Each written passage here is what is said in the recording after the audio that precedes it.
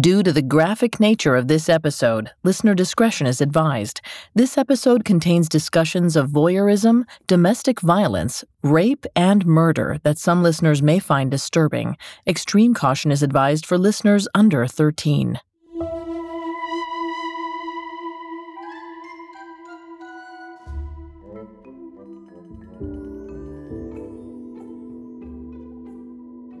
On the night of April 18, 1998, 28-year-old Randy Brewer sat on the couch watching TV. Her 3-year-old son Michael never made it through an entire movie, and tonight was no exception. The hero got the girl, there was a huge musical number, and Michael slept through it all. As a single mom, Randy was more than happy to have a night in.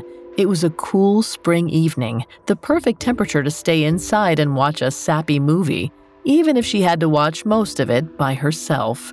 At least, she thought she was alone. Randy had no idea that on this particular night, she had become someone else's entertainment. 30-year-old Derrick Todd Lee was watching her through the window, his face nearly invisible in the darkness. He had been there for hours, sitting completely still, staring at Randy and her son. Derrick had sat through the movie with Randy. He even noticed little Michael doze off somewhere in the middle. Then, after the credits rolled, Derrick saw Randy carry her son off to bed. The living room was empty for only a moment. Then, to Derrick's excitement, Randy returned and sat back down on the couch to watch the lottery draw. Derrick gazed at her as she listened to the winning numbers, then carelessly tossed her ticket across the room. It wasn't her lucky night. But Derrick felt fortunate to find her. Randy was going to be the star of his show. All he had to do was wait for the perfect moment to strike.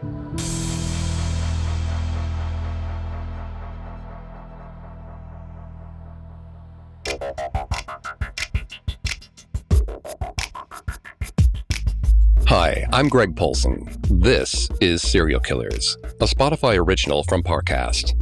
Every episode, we dive into the minds and madness of serial killers.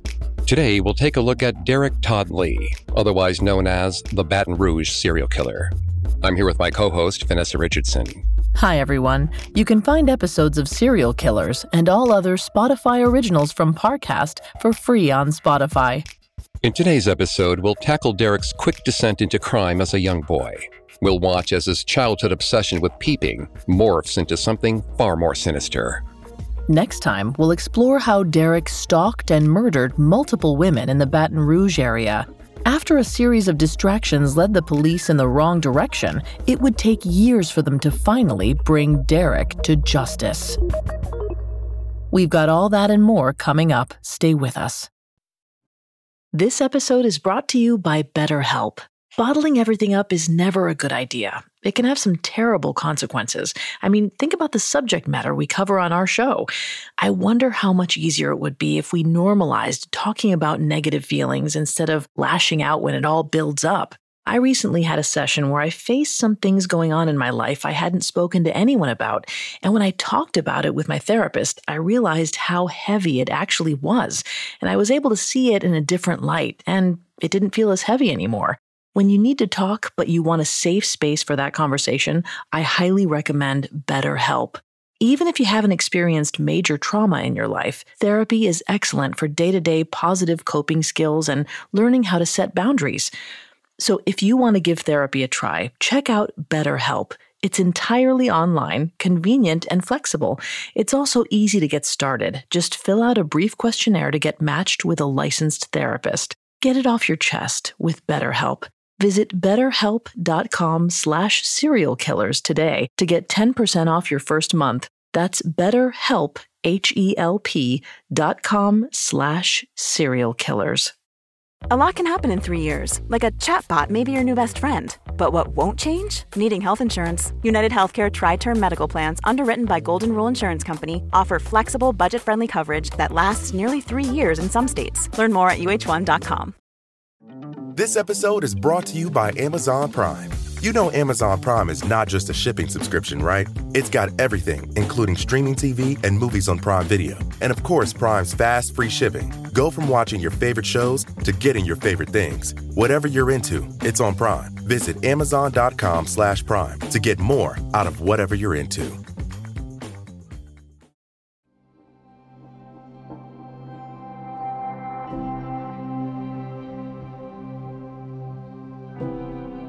It isn't unusual to feel jealous of someone else, to want their clothes, their job, even their lifestyle. But envy often overlaps with other sensations, feelings that are a little more unsettling. Frustrated desire can easily turn to coveting, and coveting is ever so slightly different. It comes with the same yearning, but that feeling becomes desperate, almost impulsive. It's more than simply wanting to have something, it's about craving it, needing it more than anything else. Derrick Todd Lee was known to covet women, typically young brunettes. He wanted these women, and more than that, he needed to have them, to control them, and eventually, to destroy them.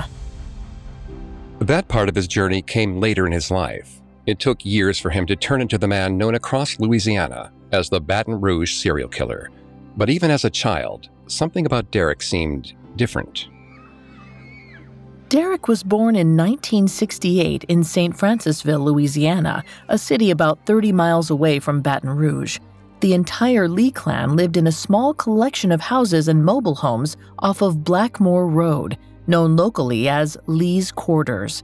There, Derrick lived among dozens of siblings, cousins, uncles, and aunts, all within a stone's throw of each other. From the little we know about Derrick's early childhood, he spent most of his time outside with other family members his age, playing basketball and fishing in the shallow creek that ran behind his house. But as he got older, something changed. Whatever idyllic, carefree life he lived as a kid was muddled by a new interest, one that his family didn't quite understand. His female cousins noticed it first, though they couldn't prove anything for sure. At night, while the girls were undressing in their homes, they swore they saw someone outside gazing at them in the dark. Soon, rumors began circulating that 9-year-old Derrick was peeping on his own cousins. Every evening, he stood outside in the shadows, as still as a statue, and stared. Although the behavior was unsettling, Derrick's relatives may have thought he was just sexually curious, which isn't uncommon in young children. Vanessa's going to take over on the psychology here and throughout the episode. As a note, Vanessa is not a licensed psychologist or psychiatrist, but we have done a lot of research for this show. Thanks, Greg. A 2010 article in American Family Physician detailed that 3 to 5-year-old kids often try to look at other people's genitals or touch their own genitals in public. According to experts, this is normal in young children as they try to make sense of their bodies and the others around them. But 9-year-old Derrick was already pushing the limits of acceptable sexual behavior for his age group. The same article states that older children who continue to display odd sexual behavior may have another problem. Sometimes this is a sign that the child was abused by an adult at a young age. But as far as we know, Derrick was never harmed by his family, so it didn't seem like anything could easily explain why Derrick kept watching his cousins undress. Sadly, the Lee family didn't seem to look into the issue further. They whispered about his peeping, but that was it. Even Derrick's cousins didn't cause a fuss about his bizarre fascination with them. The whole family likely swept this issue under the rug and treated it as nothing more than sexual curiosity. They probably thought it would just resolve on its own as Derrick grew up. But this hands-off approach didn't work. As Derrick got older, he only developed more unsettling habits. And slowly, this behavior started to form a pattern. On November 8, 1981, 3 days after his 13th birthday, police arrested Derrick for stealing from a local candy store. Because it was his first crime, his penalty was relatively light, nothing more than a brief period of probation.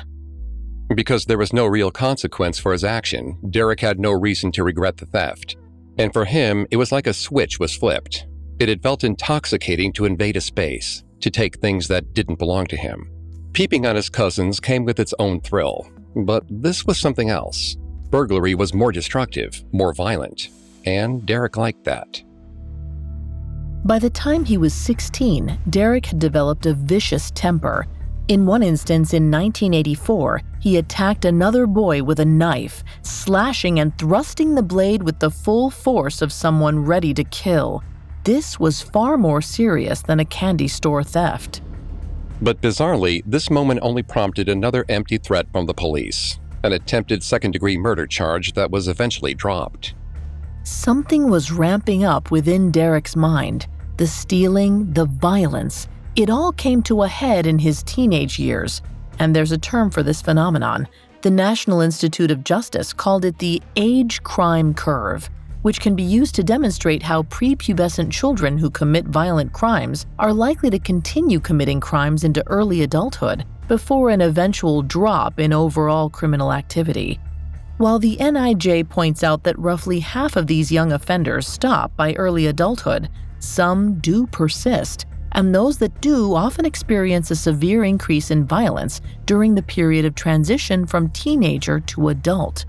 Derrick, who showed no signs of stopping as he got older, seemed to fall into the latter group.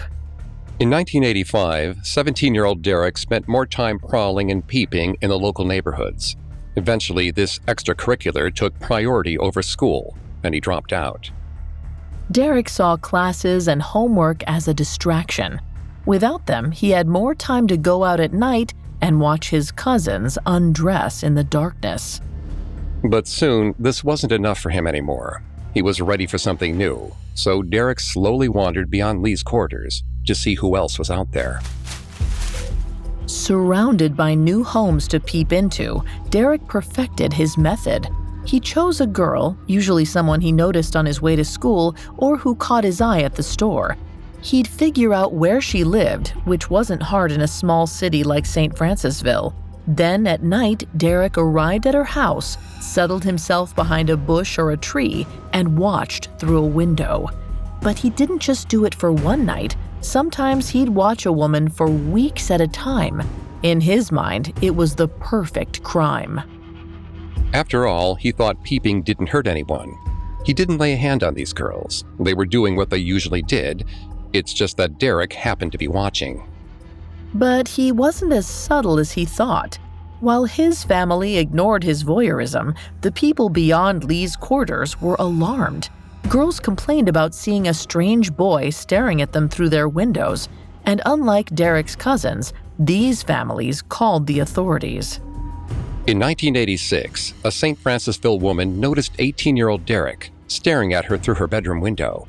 She told her brother, who called the police, and they swiftly tracked Derrick down. For some reason, he wasn't arrested. Derrick didn't receive jail time or even probation. Authorities let him off with a warning. For the third time in his young life, Derrick had been given nothing more than a slap on the wrist for his crimes. That was probably because peeping usually isn't treated as a serious offense. In the eyes of law enforcement, if no one is harmed, the crime couldn't be that terrible. And Derrick was no exception. Authorities treated his behavior as nothing more than an annoying problem. At this point, you'd think that 18-year-old Derrick would have learned his lesson. Surely it was time to cast aside his strange behavior and become a regular law-abiding citizen. And for a brief moment, it looked like Derrick was doing just that. In 1987, he found work as a pipe fitter in the nearby town of Zachary, and in addition to the job, his personal life was thriving.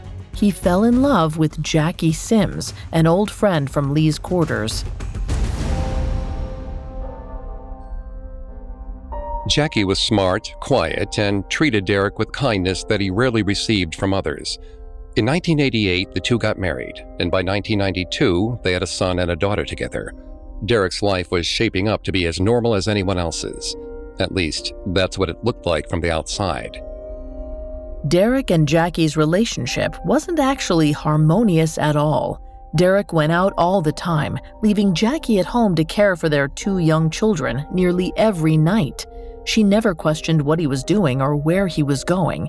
It was just easier that way. When he was home, Derrick was a terror to be around. His temper flared up at random, and Jackie bore the brunt of it. He started threatening her and eventually physically assaulting her. On one occasion, Jackie filed a restraining order against her husband, though she didn't maintain it for more than a few months. Because of the friction and abuse, the couple preferred their time apart. Jackie looked forward to the long, unexplained periods of time when her husband disappeared. And when he went out, Derrick was free to do as he pleased. Most of the time, he met up with his cousins at local bars, but not every night. Sometimes he went out alone because he still felt that familiar desire to find someone who he could watch. As a child, peeping had come from a place of fascination, but as an adult, it was different. Suddenly, it was sexual, forbidden in a way that was erotic. Soon, Derrick likely noticed a new sensation. Watching women undress perhaps wasn't enough anymore. He wanted to hurt them. He wanted to destroy them. Coming up, a suspicious killing may have been Derrick's first murder. It's October 20th, 2018, one day until the end of the world. I'm on the compound of a secretive religious organization, interviewing a longtime member. Their leader has predicted that tomorrow will be the beginning of the apocalypse. The prediction? Yes, I am prepared. It will purify life from a lot of illusions. When I started working on this story, I was hoping to profile a unique apocalyptic group that had survived through many failed doomsday predictions. But the end of the world was just the beginning. The only way to get to heaven was to allow him sexual activity with me. I didn't specifically give my consent. I was frozen at the time. The angels, they arranged it that he is supposed to have sex with his students. He is an amazing teacher, and also he's a sick This is Revelations, a Spotify original from Parcast, premiering Sunday, October 3rd. Hey, it's Kaylee Cuoco for Priceline. Ready to go to your happy place for a happy price? Well, why didn't you say so? Just download the Priceline app right now and save up to 60% on hotels. So whether it's Cousin Kevin's Kazoo Concert in Kansas City, go Kevin, or Becky's Bachelorette Bash in Bermuda, you never have to miss a trip ever again. So download the Priceline app today. Your savings are waiting. Go to your happy place for a happy price. Go to your happy price, Priceline. Now back to the story.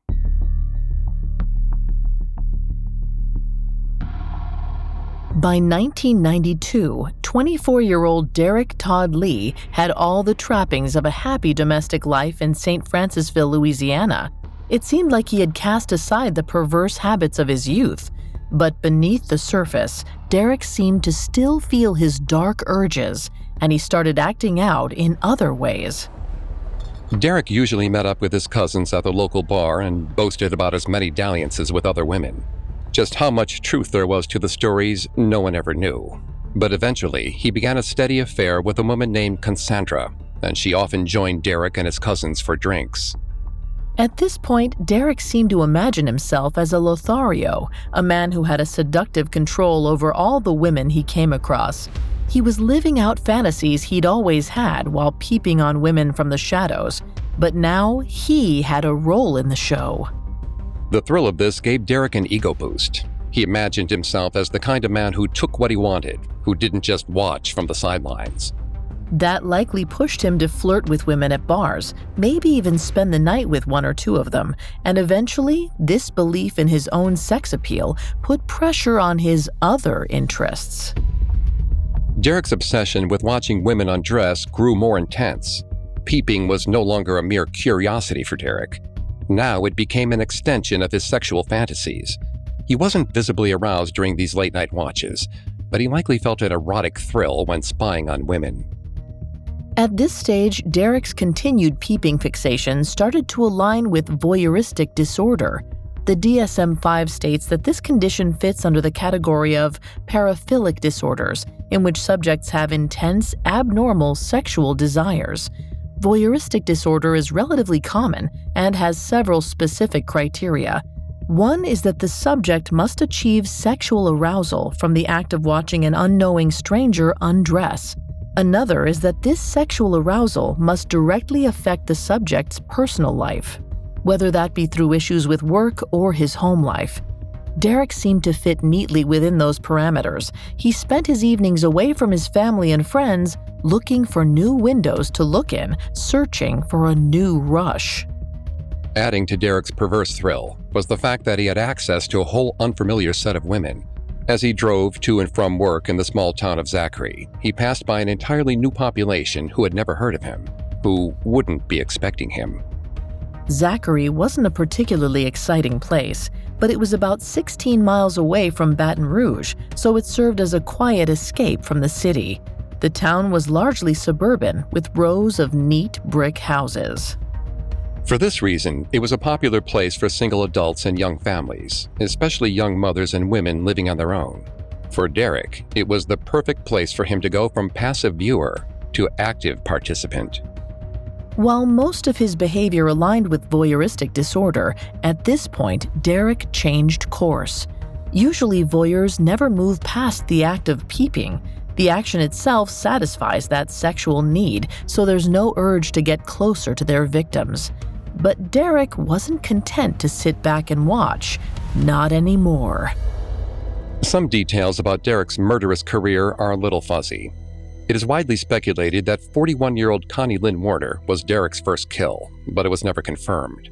Even so, it's not hard to recognize a certain signature to this case that feels familiar. Connie lived in Zachary. She had dark hair, dark eyes, and fair skin.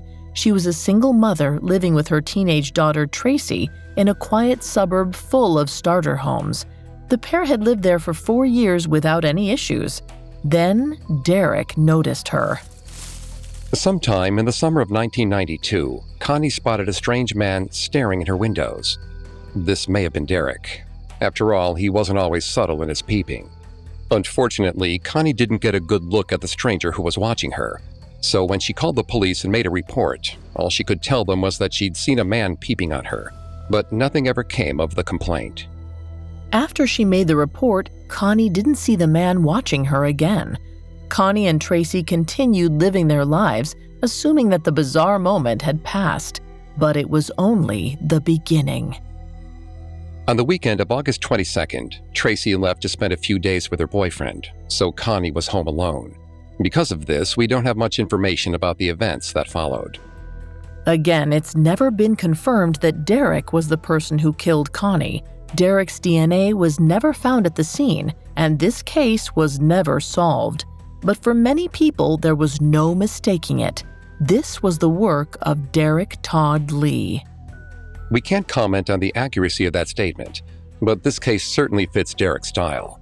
And as such, it offers an interesting insight into the kind of killer that Derrick quickly became. We do know that the perpetrator didn't force his way into the house. It's possible that he knocked and that Connie opened the door, not expecting a stranger.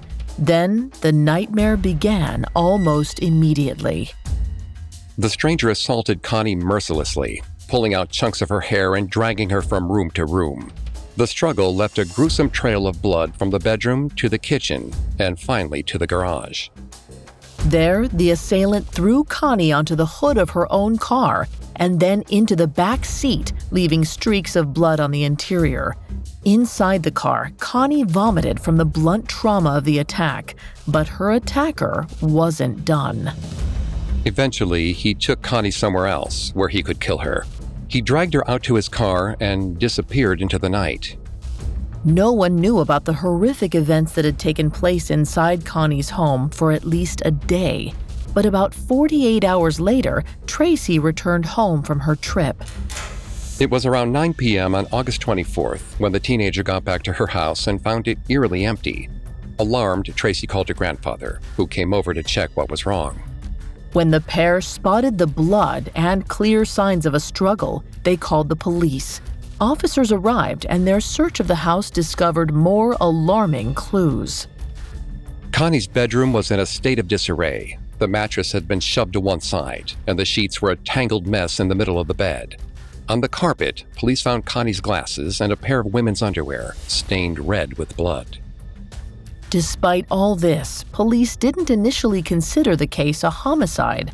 The vomit in the car suggested that Connie was still alive when she was taken.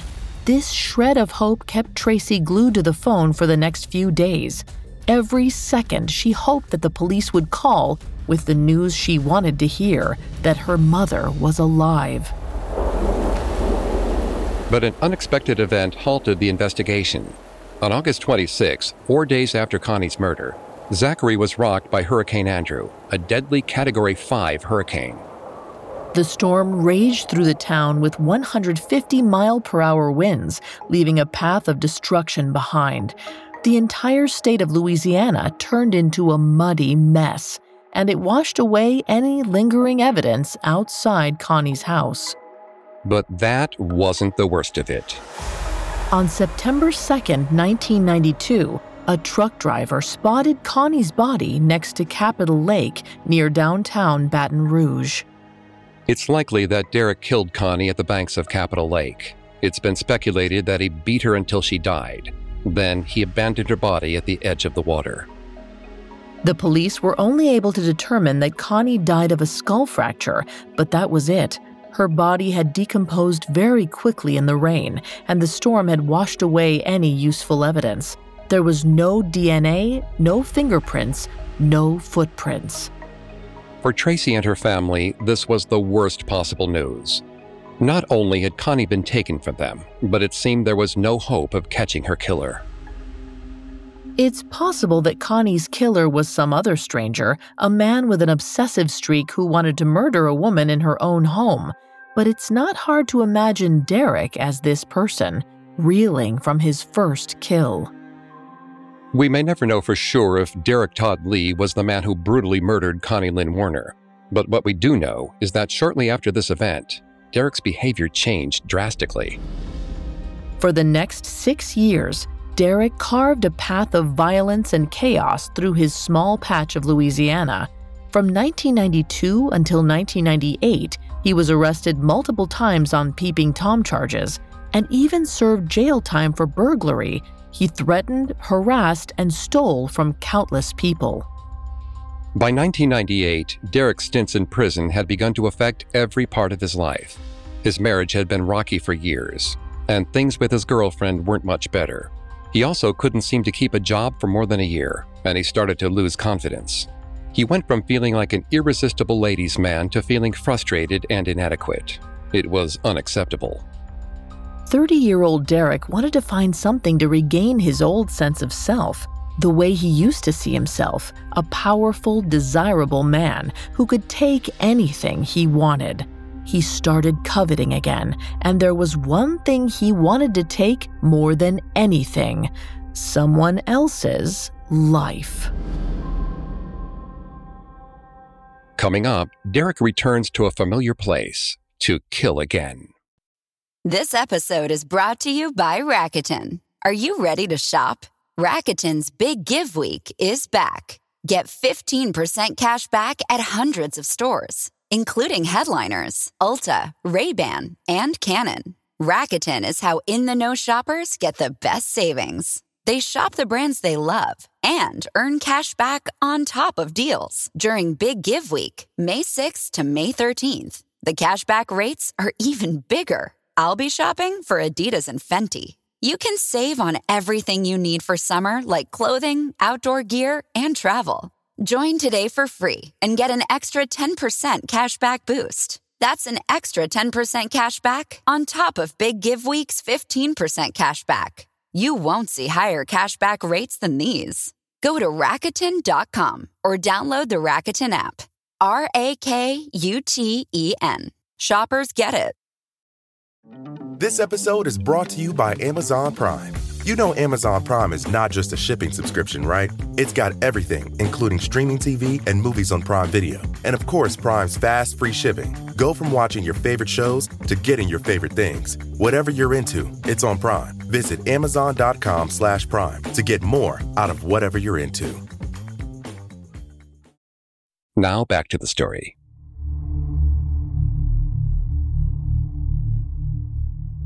In 1998, Derrick Todd Lee was spiraling. He couldn't hold down a steady job, and his relationships with his wife, Jackie, and long-term girlfriend, Cassandra, were on the rocks. With so much out of his control, the 30-year-old wanted a way to feel powerful again. It's impossible for us to say for certain whether or not Derrick killed Connie Lynn Warner, but his behavior after her brutal murder marked a change in him. It was as if he had tasted something new, something intoxicating, and he wanted more of it. This behavioral change could suggest Derrick had crossed a boundary from voyeurism to something far, far worse. A 2016 study published in the Journal of Treatment and Prevention discussed how voyeurism can sometimes pave the way to sexual and physical assault. It explained that voyeurism is inherently predatory since the person undressing is being used willingly as a tool of sexual gratification.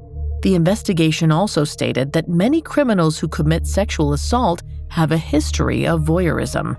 Derrick's potential escalation from peeping to murder is a perfect illustration of this path. Simply watching women undress stopped satisfying him in the way it did when he was younger. As an adult, he wanted to bring his fantasy into the real world. For him, that meant a combination of violence and murder, and he knew just where he wanted to indulge. In the spring of 1998, Derrick prowled the Zachary neighborhood where Connie had lived. It may have been a coincidence, but the suburb was full of women, and it's entirely possible he felt he wasn't done there yet. On one of these trips, he found his next subject of fascination, a 28-year-old single mother named Randy Meebrewer. Randy just happened to live down the street from where Connie once lived. Randy also just happened to look a lot like Connie, white with brown hair and brown eyes. When he first saw Randy, something stirred inside him. A feeling came bubbling up. He knew she was the one. In a short time, Derrick had discovered exactly where Randy lived and that she lived alone. It's possible he spent weeks stalking her, watching her from the window, maybe even following when she picked up her 3-year-old son Michael from daycare. He didn't like to rush things. Derrick possibly found it thrilling to watch Randy as he anticipated that final climactic moment. But by mid-April, he was done waiting. On the 18th, Derrick was having a bad night. He and his girlfriend Cassandra were fighting again. The pair had planned to spend the night out at a local bar, but Cassandra cut their time short. She was tired of Derrick flirting with other women, and she told him so. Around 10:30, she drove home in a huff, leaving Derrick to fume by himself. Frustrated, Derrick drove to another bar, but a change of scenery didn't calm him down. He only grew more irritated. In his mind, Cassandra had no right to be angry with him. He already had a wife who made things difficult for him. He resented that his girlfriend was causing him even more strife. As he sat in the bar, Derrick's dark impulse crept up again, the urge to kill. He finished his beer, slapped some money on the counter, and left. He knew exactly what would cheer him up. He drove out to Zachary, making a slow, deliberate way to Randy Street. Then he sat at the now familiar spot outside her living room window and waited. There in the shadows, he watched Randy and everything she did for hours. He was there as she watched a movie, put her son to bed, sighed when the lottery numbers didn't match her ticket. He was there when, eventually, Randy went to bed. At that time of night, a heavy, impenetrable silence blanketed the subdivision. No one heard Derrick open Randy's door and sneak inside. No one knew that a night of horror was just beginning. We don't know exactly what happened once he entered the house, but it's likely that he attacked Randy with untethered ferocity. Blood splattered onto Randy's sheets, her headboard, and the carpet in the hallway. At one point, he hit her so hard that her contacts popped out of her eyes. But Derrick didn't want to rush the process, so he took Randy somewhere else, possibly out in the marshy landscape of the Louisiana backcountry. That's where he likely killed her. We don't know exactly how he did it, but when he was finally done, Derrick fled. The neighborhood remained quiet for the rest of the night. No one had seen or heard a thing. But in the morning, everything came to light in horrific detail. Early on, Randy's neighbor, Kathy Morris, noticed something bizarre. Across the street, she saw 3-year-old Michael wandering around the front yard of his house alone. Kathy thought he had probably snuck outside without Randy noticing, so she walked across the street and asked Michael where his mother was. Michael looked up at the woman and in a small voice said that she was gone. Kathy told Michael that she'd help him find his mom. She had to be inside somewhere. She took the little boy's hand and led him gently back toward his house, entering through the open kitchen door. Stepping into the sunlit kitchen, Kathy realized Randy wasn't there. But as she walked further into the house, she noticed a few red spots on the floor. That's when she started to really worry. Kathy continued inside, walking while holding Michael's hand. She called out to Randy, but of course there was no response. At the sight of more blood, she scooped Michael up and took him across the street to her own house. Something wasn't right, and Kathy anxiously told her husband what she had seen. Randy was gone, and Kathy was afraid that something terrible had happened. The couple called the police. As it turned out, Kathy had only seen a glimpse of the horrors that waited inside Randy Meebrewer's house. As the police examined each room, they found more and more carnage. Randy's bed was marked with splashes of dark red, and on the floor, police noticed her contact lenses sitting in a dried pool of blood. In the kitchen, officers examined the blood splatter on the floor and found pieces of Randy's hair. Judging from the streaks of red that wove through the hallway and into the garage, it looked like she'd been dragged out of the house. The sheer brutality of the attack was alarming, even to the police. They took samples from around the house, including some unidentified bodily fluid, but there was little else to go on. No body, no sign of forced entry. But there was another part of Randy's story that made the authorities ignore the idea of a repeat offender or a serial killer: Randy's ex-husband. Originally, the police talked to Michael Meebrewer Sr. as a formality. As the former spouse, he was an automatic person of interest in the case.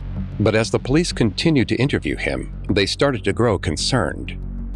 Michael Sr. didn't have a good relationship with his ex-wife. Their marriage had ended on bad terms. And after Randy's death, he made a major misstep that piqued the suspicion of the police. 3 days after Randy's attack, Michael Sr. tried to cash in her life insurance. Investigators saw this as a clear reason to suspect Michael. They doubled down on their suspicions, combing through his phone calls and trying to find any shred of evidence that could pin him to Randy's murder. But of course, their search ended in a dead end. And while the police investigated Randy's ex-husband, Derrick Todd Lee carried on as usual. He went home to his wife and made up with his girlfriend. He continued driving from St. Francisville to Zachary for work, weaving his car through the rows and rows of houses. He'd gotten away with murder for a second time, and it felt good. He wanted to do it again, and he wasn't going to let anything stop him.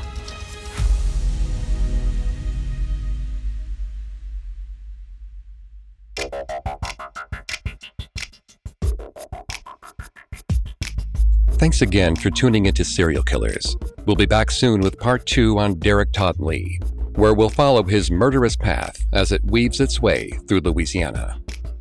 For more information on Derrick Todd Lee, amongst the many sources we used, we found Bloodbath by Susan D. Mustafa, Tony Clayton, and Sue Israel, extremely helpful to our research. You can find more episodes of Serial Killers and all other Spotify originals from Parcast for free on Spotify. We'll see you next time. Have a killer week.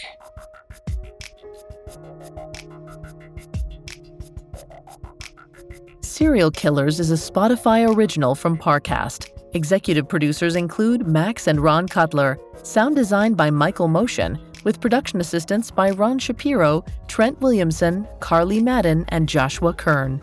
This episode of Serial Killers was written by Georgia Hampton, with writing assistance by Mallory Cara and Joel Callan, fact-checking by Cheyenne Lopez, and research by Brian Petrus and Chelsea Wood. Serial Killers stars Greg Polson and Vanessa Richardson.